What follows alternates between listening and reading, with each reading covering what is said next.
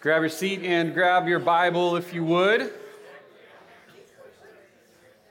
Once again, Happy New Year to you.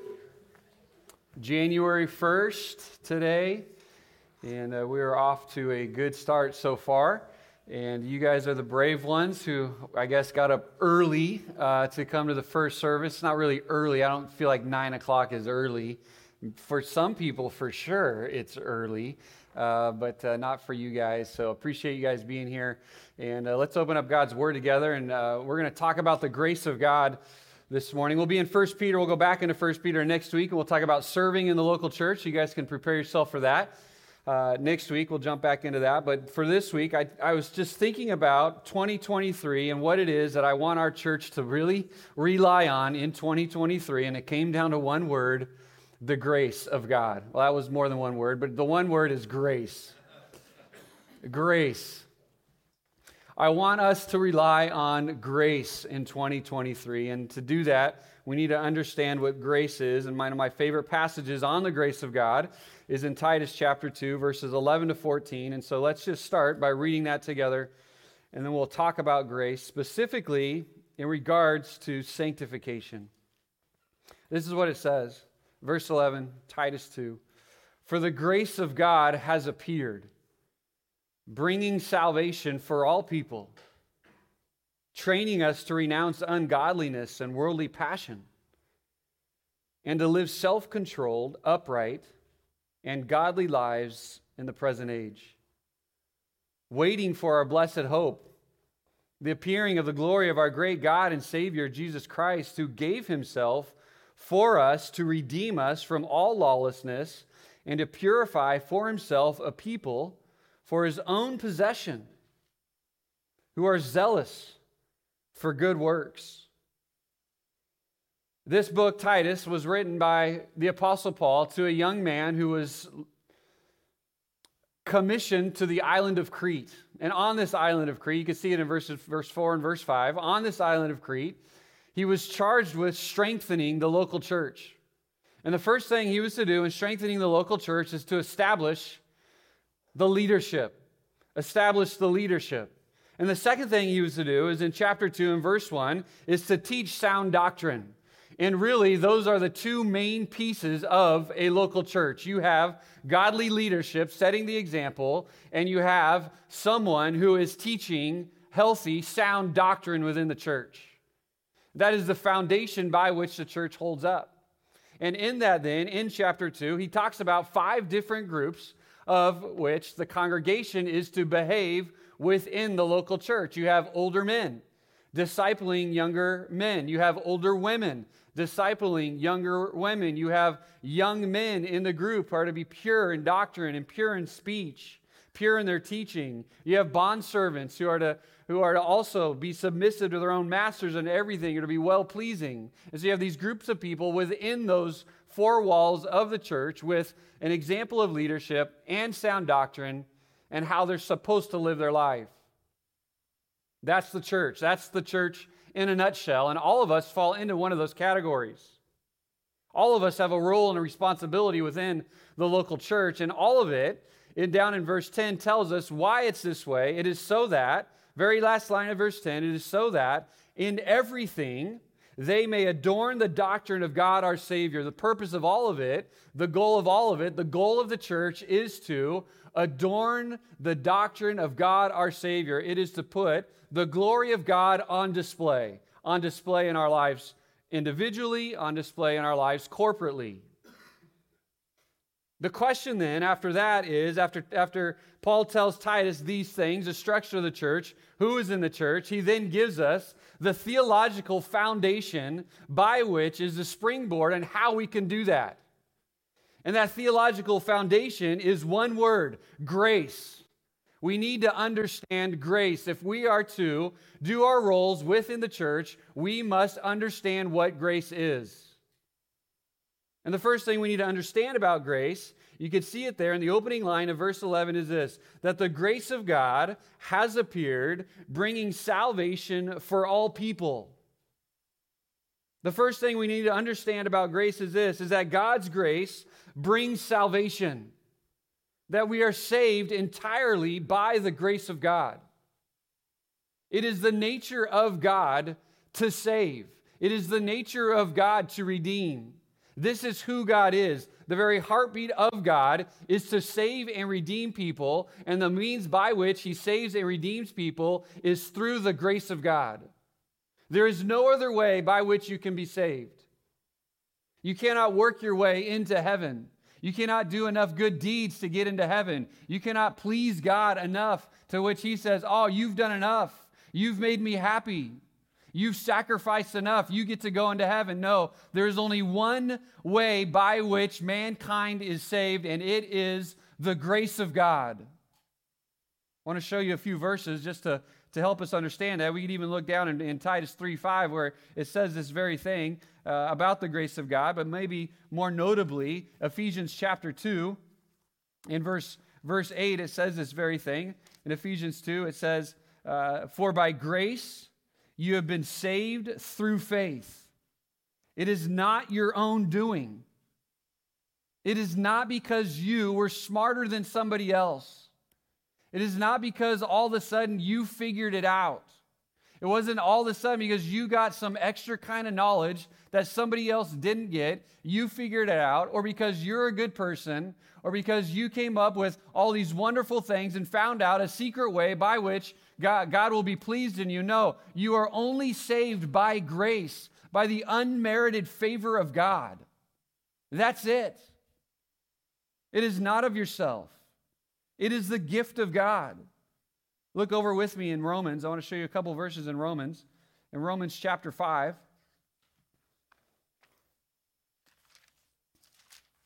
Romans chapter 5.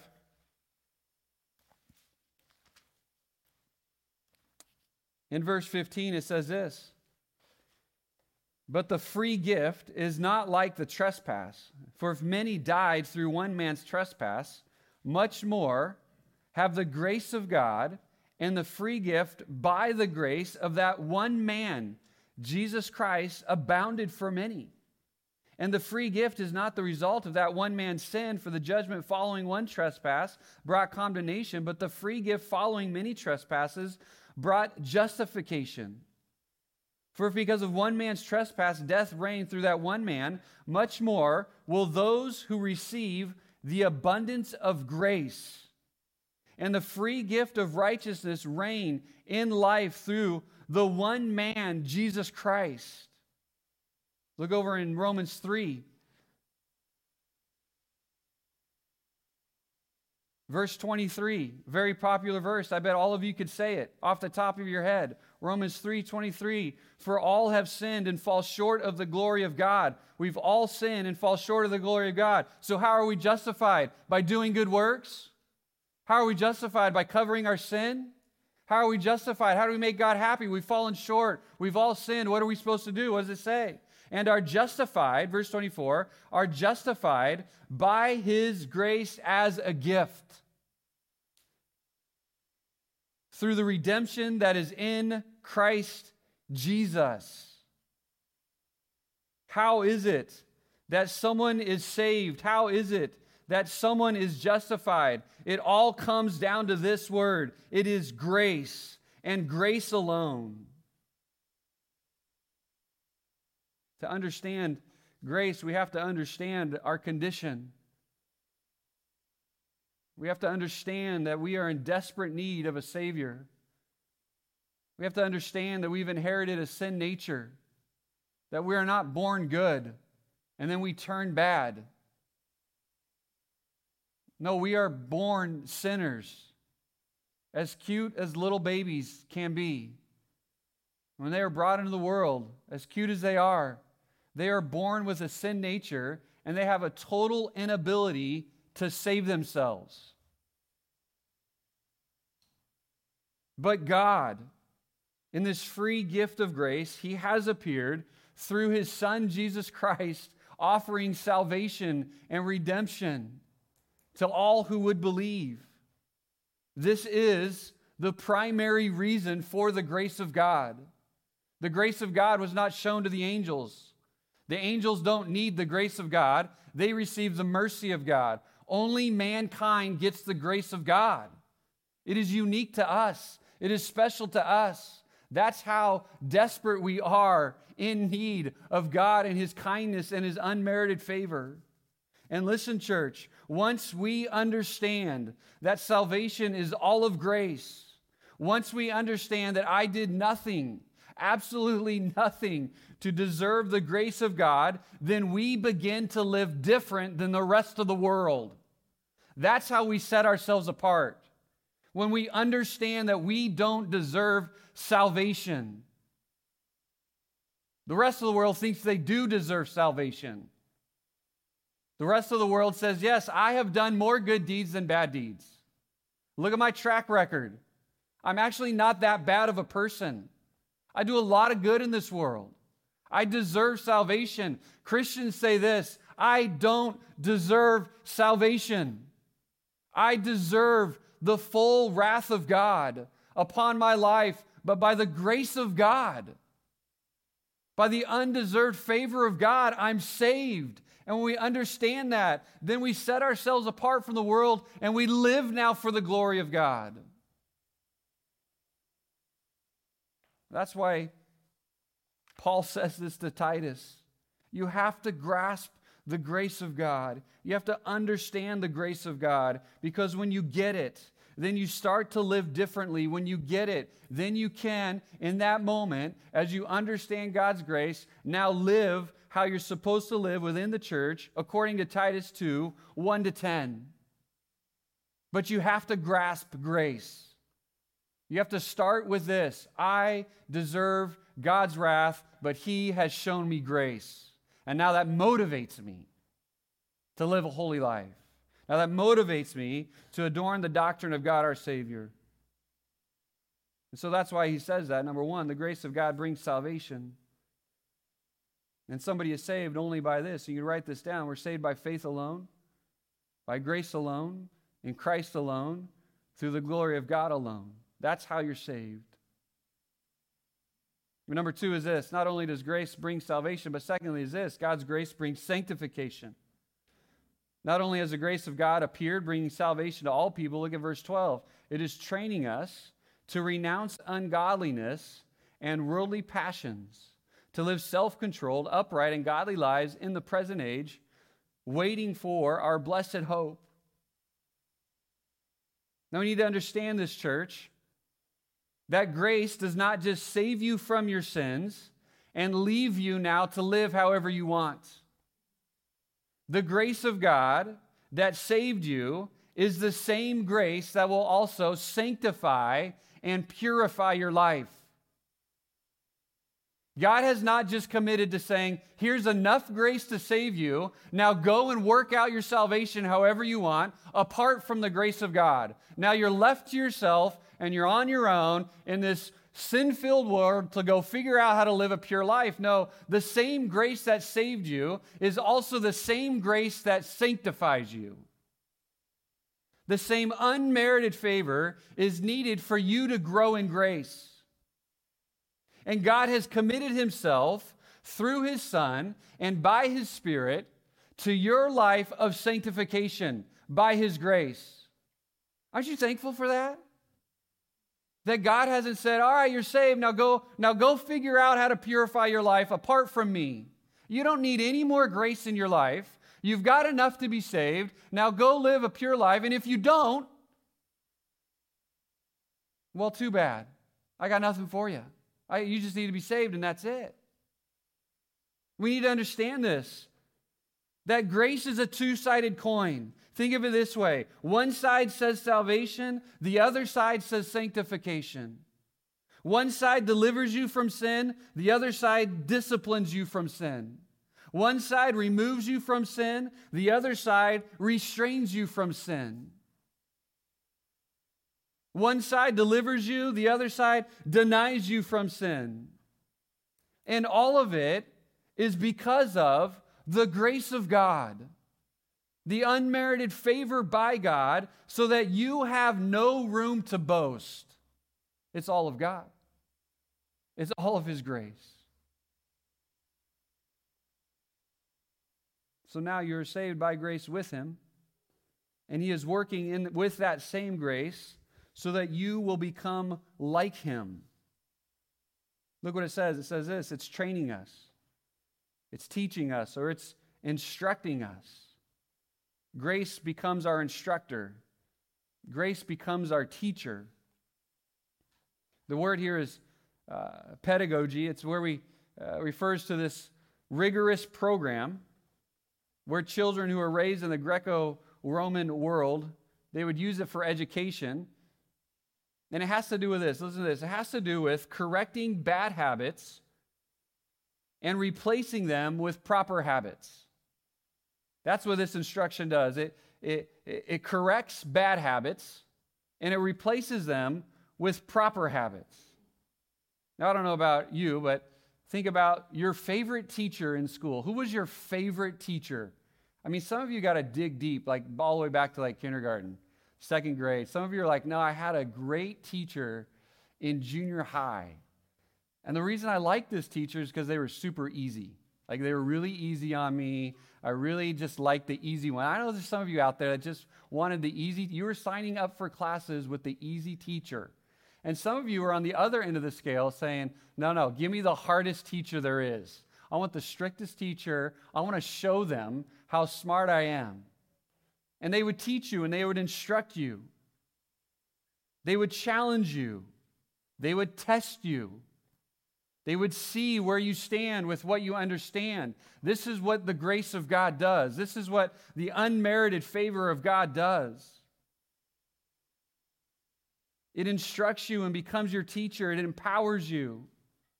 It helps us to understand that sin is no longer your master, but the grace of God is. It helps you understand that you have been bought out of the marketplace of sin and that you have been freed from the power of sin and darkness, as it says in Romans 6.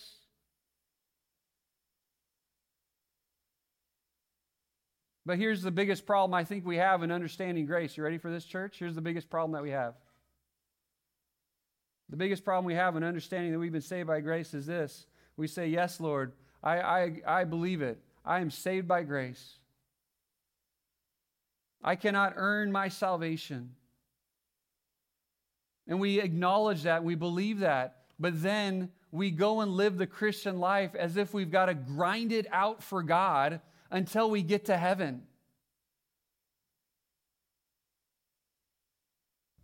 We live the Christian life as if we can earn the grace of God. I need to please God today. I need to make God happy today.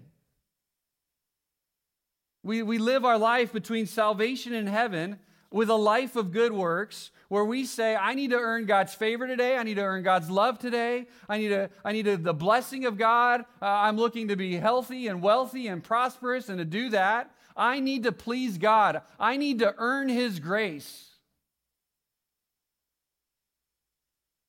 And we need to have the mindset of this. We cannot earn our salvation, and we cannot earn our sanctification. We cannot in any way have God love us any more than what He already does. We cannot gain God's favor. Think about it. If you're trying to gain God's favor, that is not grace. Grace is undeserved favor, where He just shows it to you.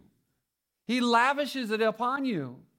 And so many of us are trying each and every day to perform for God. And we get on this treadmill, and we just start running on this treadmill of good works. And we're going.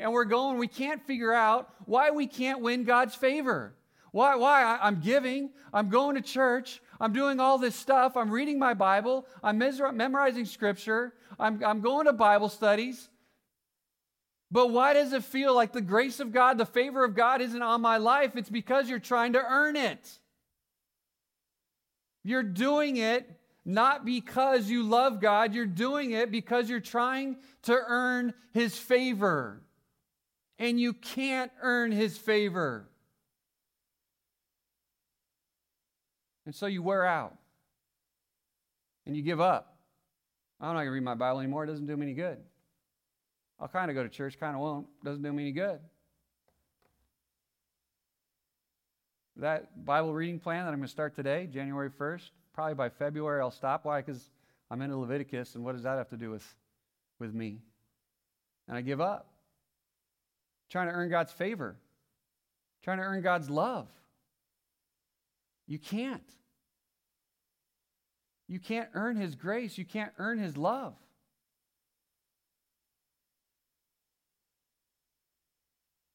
That's called legalism. And you're not under grace, you're under the law still. Someone who is under grace says this, I don't have to read my Bible today. I get to read my Bible today. I don't have to go to church on Sunday. I get to go to church on Sunday. I don't have to perform for God today. I get to love my neighbor. I get to love my spouse. I get to love my kids. I get to love my friends. I do this not to perform for God, not to earn the favor of God. I get to do it because God has shown me grace, and I choose to live differently than the rest of the world where I don't have to do it. I get to do it. It is a privilege, and it is a joy, and it is an honor to love God and to serve God and to worship God. I'm done performing for God. I'm just going to live in His grace instead. His unmerited favor. And you're released from legalism. You're released from the law. And you live under grace now, and you abide by the law. You abide by His word because you get grace. You understand it. And there's so much freedom in that. It's no longer about earning the favor of God. It's now just about honoring and respecting and worshiping out of thankfulness and appreciation for what God has done for me. And we can say, as Paul said in Romans 6:14, for sin will have no dominion over you, since you are not under the law, but under grace. And we hop off that treadmill of legalism where we just tire ourselves out trying to please God, trying to do more, trying to keep up. And you just get tired and tired and tired and tired until you give up. And I want to keep you in 2023 from tiring yourselves out, from being, as it says there, zealous for good works. How do we keep a church zealous for good works? We take them back to the grace of God. You don't have to do it. You get to do it. You don't have to serve in this church. You get to serve in this church. You don't have to love your neighbor. You get to love your neighbor because God has loved you. You get to show grace to other people because God has been gracious to you. It goes back to the gospel. It motivates everything in your life. I don't need to earn grace. I get to enjoy His grace. There's a song, maybe you guys have heard it before. It's called this. It's an oldie. Not as old as some of the oldies, and it's not Amazing Grace, if you're thinking of that one. It's this, were it not for grace. And this is what it says. It says, time measured out my days. Life carried me along. In my soul, I yearned to follow God, but knew I'd never be so strong. I looked hard at this world to learn how heaven could be gained, just to end where I began, where human effort is all in vain. Were it not for grace, I can tell you where I'd be, wandering down some pointless road to nowhere, with salvation up to me. I know how that would go, the battles I would face, forever running but losing the race, were it not for grace. Isn't this so true? If it weren't for the grace of God in your life, where would you be right now? Think about it. What road would you be on right now were it not for the grace of God? If it weren't for God just saying, no, you're on this path now. Were it not for His grace, what battles in sin would you still be fighting right now and continually losing right now? Were it not for the grace of God. It says, forever running but losing the race, were it not for grace. And that's what we need to understand, that all of it is about the grace of God.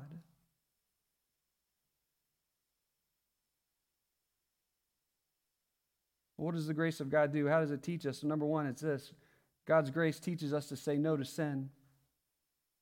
We rely on the grace of God. It motivates us to what? To renounce ungodliness, worldly passions, to live a self-controlled life. This is what the grace of God does. It gives you the ability to no longer engage in sinful habits of the past, but to break free from current sin struggles. Because you live under grace, listen, you don't have to sin. You don't have to be in bondage to that sin anymore. You don't have to keep running back to it. You're freed from it. By the power of Jesus Christ, you're freed from that sin. And those habits that you keep going back to over and over and over again, you don't have to do it. You're under grace now. You're freed from that bondage. And the grace of God now controls your life. And you believe this, that God has my best in mind. That when temptation comes my way, I believe this, that God's grace is enough. In 2 Corinthians 4:2, it says this, we have renounced disgraceful, underhanded ways. We refuse to practice cunning or to tamper with God's word. By the open statement of truth, we would commend ourselves to everyone's conscience in the sight of God. When we receive the grace of God and we understand the grace of God, then it empowers us to deny sin. It empowers us to say no. It empowers us to do the battle, to renounce sin. Because we understand I don't deserve salvation, I don't deserve heaven, I don't deserve the forgiveness of sin, and that motivates me to live a holy life.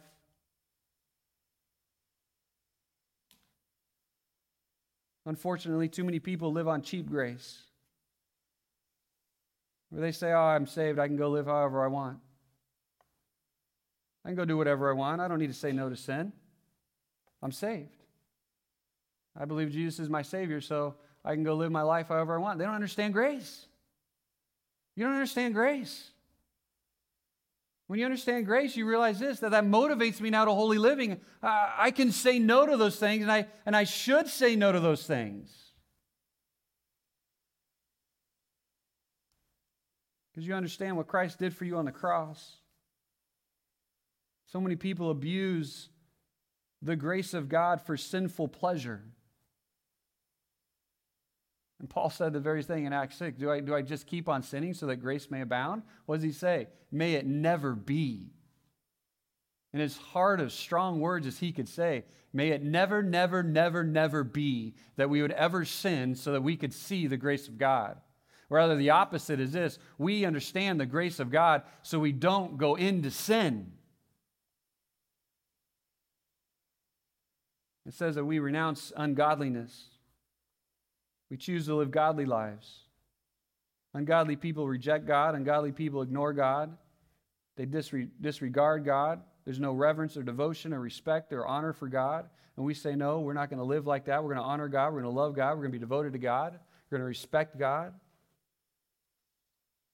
Secondly, we renounce worldliness, which is this, a desire for the things of this world. Desire for the world. Power, prestige. A love of the things in this world, we say no to that. I'm not going to fall in love with this world. I'm not going to grow an attachment to this world.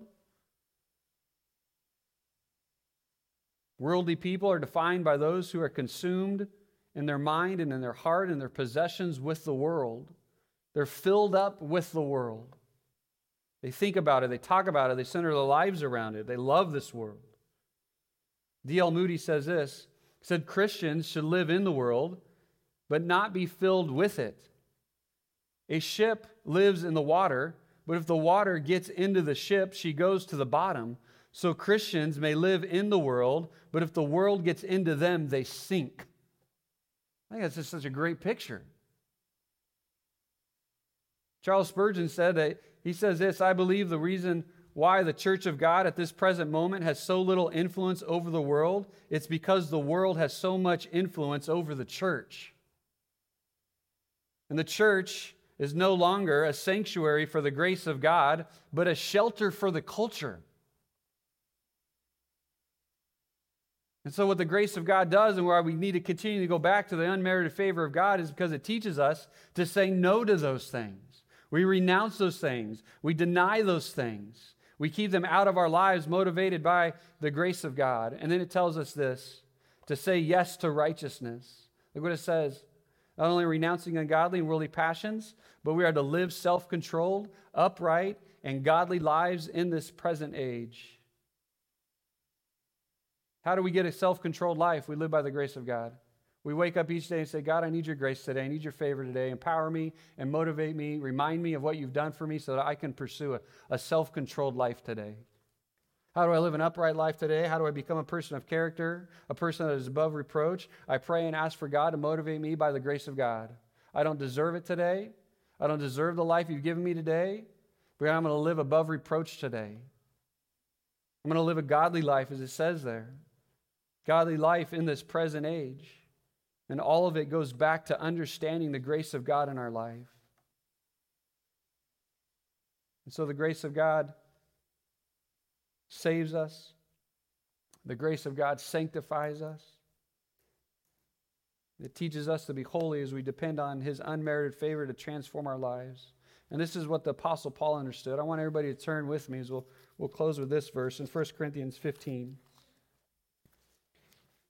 Paul got it. Paul understood it.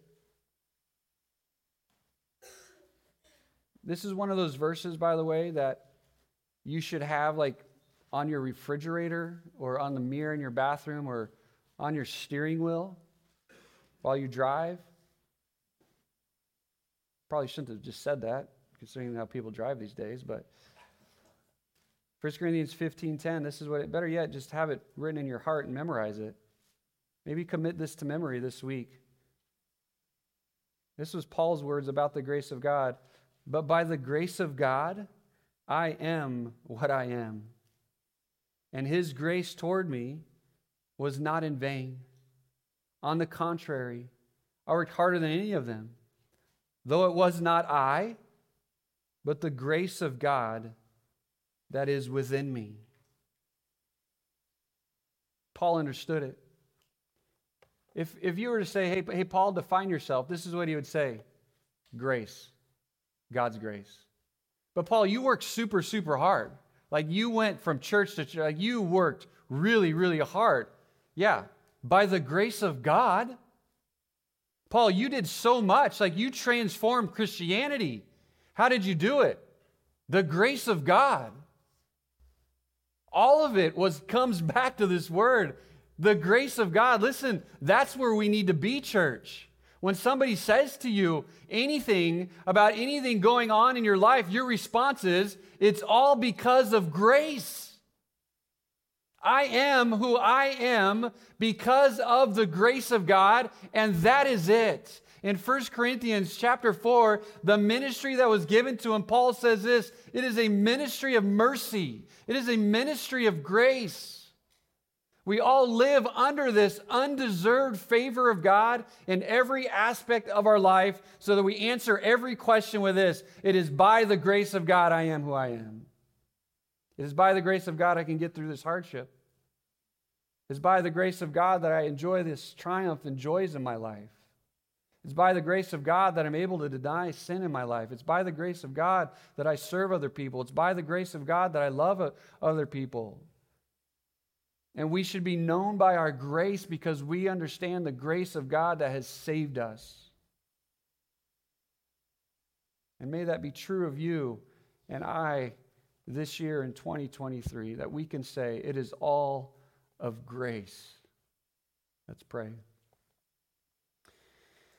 Our Heavenly Father, we thank you for this reminder. We take credit for nothing. We don't take credit for our sanctification. We don't take credit for our salvation. We're reminded of this, that the only thing that pleases you, as it says in Hebrews 11:6, is faith. And faith activates grace in our life.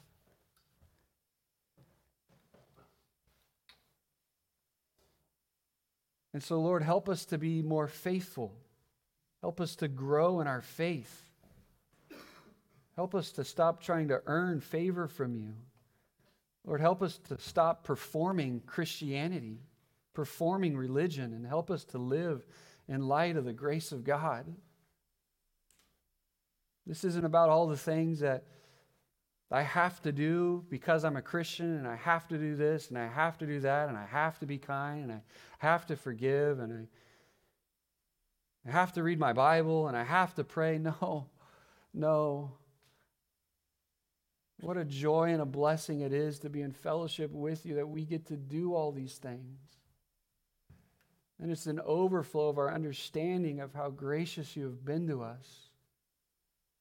That we get to enjoy time in the Word with you. We get to enjoy communion with you in prayer, and we get to enjoy the fellowship of the saints at church. We're not trying to earn your favor, Lord. We're just trying to live under the unmerited favor of God in our lives. And that's so freeing. It's so liberating. We're no longer in bondage to sin. We are now slaves to righteousness. And so help us, Lord, in this year to keep going back to the grace of God over and over and over again. Reminding ourselves of what saved us, reminding ourselves of what we need each and every day.